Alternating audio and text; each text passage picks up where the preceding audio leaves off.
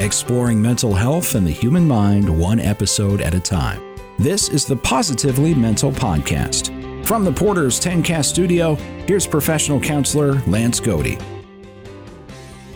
Good day, everyone.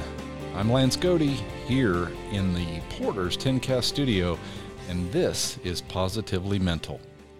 I would like to take this opportunity to welcome you to the second installment of this new podcast at 10Cast. And as my podcast name implies, with a little bit of humor involved in the title, I intend to focus on mental health from a positive perspective. So last week, I talked about World Mental Health Day, a national recognition event whose focus is on suicide this year. So what are we talking about this week? Well, we are going to continue to discuss the impacts of depression a bit because it's just that important. I think it's a subject that we definitely want to spend as much time on as possible. But I also, we're going to talk a little bit about Red Ribbon Week. And if we have time, I'll have a bonus subject as well.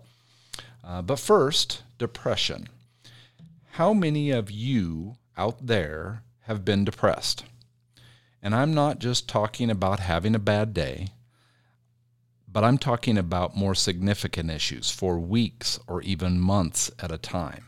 So think about it for a moment and raise your hand, even if it's just a little bit, if you think, well, yeah, a few months, a few weeks, but I got out of it. So many people associate depression with feeling sad or down, but just like any other illness, it can be different for different people. According to the National Institute of Mental Health, these might include things like physical aches and pains, including digestive issues and headaches, fatigue and loss of energy, difficulty sleeping, loss of interest in hobbies or other activities that they previously enjoyed, feelings of hopelessness, anxiousness, restlessness, irritability or emptiness, feelings of guilt, worthlessness or helplessness, difficulty concentrating or remembering things or making decisions, changes in their appetite or weight, and that could be either both up or down, moving or talking more slowly, and ultimately thoughts of death or suicide. So the question really comes is, what do you do about this? Well, let me ask you this. If you are sick, or say if you broke your arm, what would you do? Obviously, many would go to the doctor. Most would go to the doctor, especially for a broken arm. And that's great, but you do that for depression too. If you are sick, you may just find something over the counter. Great. Maybe you would do that for depression too. Some may ask or rely on their friends or family to get them out of the house and do something about the problem. Great. Do that for depression too. If you are if you are depressed or think you might be depressed, dig deep and do something. But if you know someone that you think might be depressed, you should do something for them. Are they a friend or a family member? They might need you to do something because they just can't muster the strength to do it themselves. Help them however you can. Drive them to the doctor or the counselor's office. Take them on a drive. Talk to them and just ask them, are you okay? No, really, are you okay? And if you are really concerned, ask them, do you feel like you could hurt yourself? And if they say yes, or you get the feeling that they are in danger, call a counselor, call the suicide prevention hotline, or call the police. But do something to help them. Last week, we did talk about the phone number, the suicide prevention hotline number, and let me give you that number again. It's 1-800-273-TALK, or that's 273-8255. You are not, and I really have to emphasize this. You are not increasing their chances of suicide. You are actually decreasing them. The key is do something if they can't. And if it's you and you can, do something. So this is a bit of a tangent, but it stuck with me, and I want you to stick with me for a bit, and because it's all going to make sense at the end. So I was listening to another podcast recently. Now that I'm doing podcast, I listen to podcasts more and more, and it was one on leadership and the environment or mood that is cultivated by the leaders in a business. And I really think it applies to not only depression or any other emotion for that matter, but to an even bigger issue of mood in a community. In Riverton, or maybe in your community if you're listening elsewhere, what mood are we cultivating in this community? What mood are you cultivating for yourself? Do you model a good mood, a positive mood, and then act on that mood in good directions? Is your mood supporting or sabotaging your life? What actions are you taking or are you prepared to take that just need a little nudge? That could head you down that positive direction.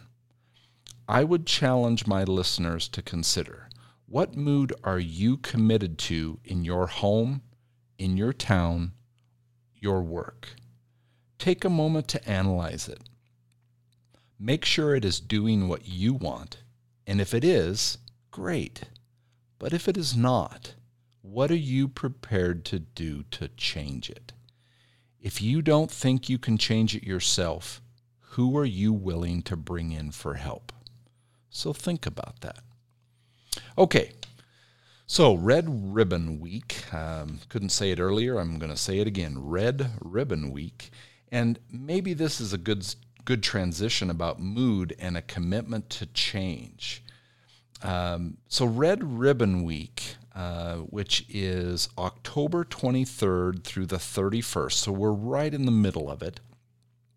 It's the nation's oldest and largest drug prevention awareness program.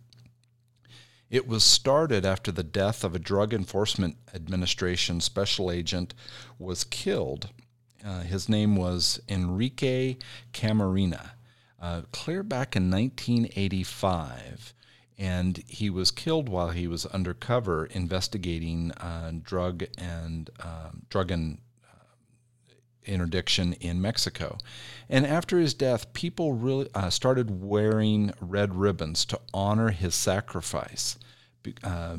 Today, millions of people celebrate Red Ribbon Week by wearing red ribbons, participating in community anti-drug events, and pledging to live drug-free lives. Here in our community, I know that the Fremont County Prevention group, who is headed by Tana Groomsmith, is actively involving and doing some activities in this area. So, that is going on in our community. In many communities, the celebration has turned into a variety of activities implemented throughout this month. And they're meant to demonstrate the importance of making healthy and smart decisions throughout life so that your dreams and goals can be achieved. So, they're encouraging people to take pledges to commit themselves to drug-free, alcohol-free, living the life that you want to live. And that goes back to our discussion about, or my discussion about being the change, setting the mood that you want and reinforcing that. So I really want to challenge everybody to think about that for this coming week, or next couple weeks as well. So another thing I mentioned, bonus. So we're going to have the opportunity to do a little bonus content here. October is National Bullying Prevention Month. And I was reading about it and in kind of preparation for this podcast. And there is an organization called the Steve Fund that has a multiple focuses on providing young people of color with the support they need to deal with the reality of bullying, cyberbullying, and all things related to that. And it just really made me think about our local community, whether it's at school, whether it's out in the community. I think it's very widespread, and that there are acts that are really fall into that bullying area that we need to spend more time calling out, recognizing it as it is. But it's a barrier to mental health and emotional well-being for millions of young people, let alone the millions of older people who struggle with and are afflicted with people who are bullying them, intimidating them. So research shows that it results in increased mental health issues like anxiety and depression, and decreases academic achievement. For young people of color, the impact is even more severe. They experience racially charged bullying, such as racial harassment and hate speech. So when students of color are bullied, it is more likely to negatively impact their academic performance. There is also evidence that bullying can lead to higher incidences of risky behavior, such as substance abuse. So something as what seems as simple as bullying can lead to such significant mental health issues, such as anxiety and depression, and ultimately addiction.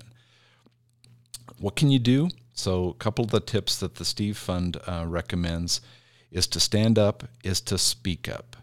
Always let someone know what's going on, whether it's someone around you, if you're in a school environment, if it's in a family environment, at work, whether it's your friends. Remember, the situation can persist for longer than you think before others may notice. So if you see it, say something. Then stay true to yourself. A strong sense of self will always act as a suit of armor for you. Build one by accepting yourself and knowing your own strengths. So, it's just one of those things to kind of keep in mind in one of the areas of observance for the month of October.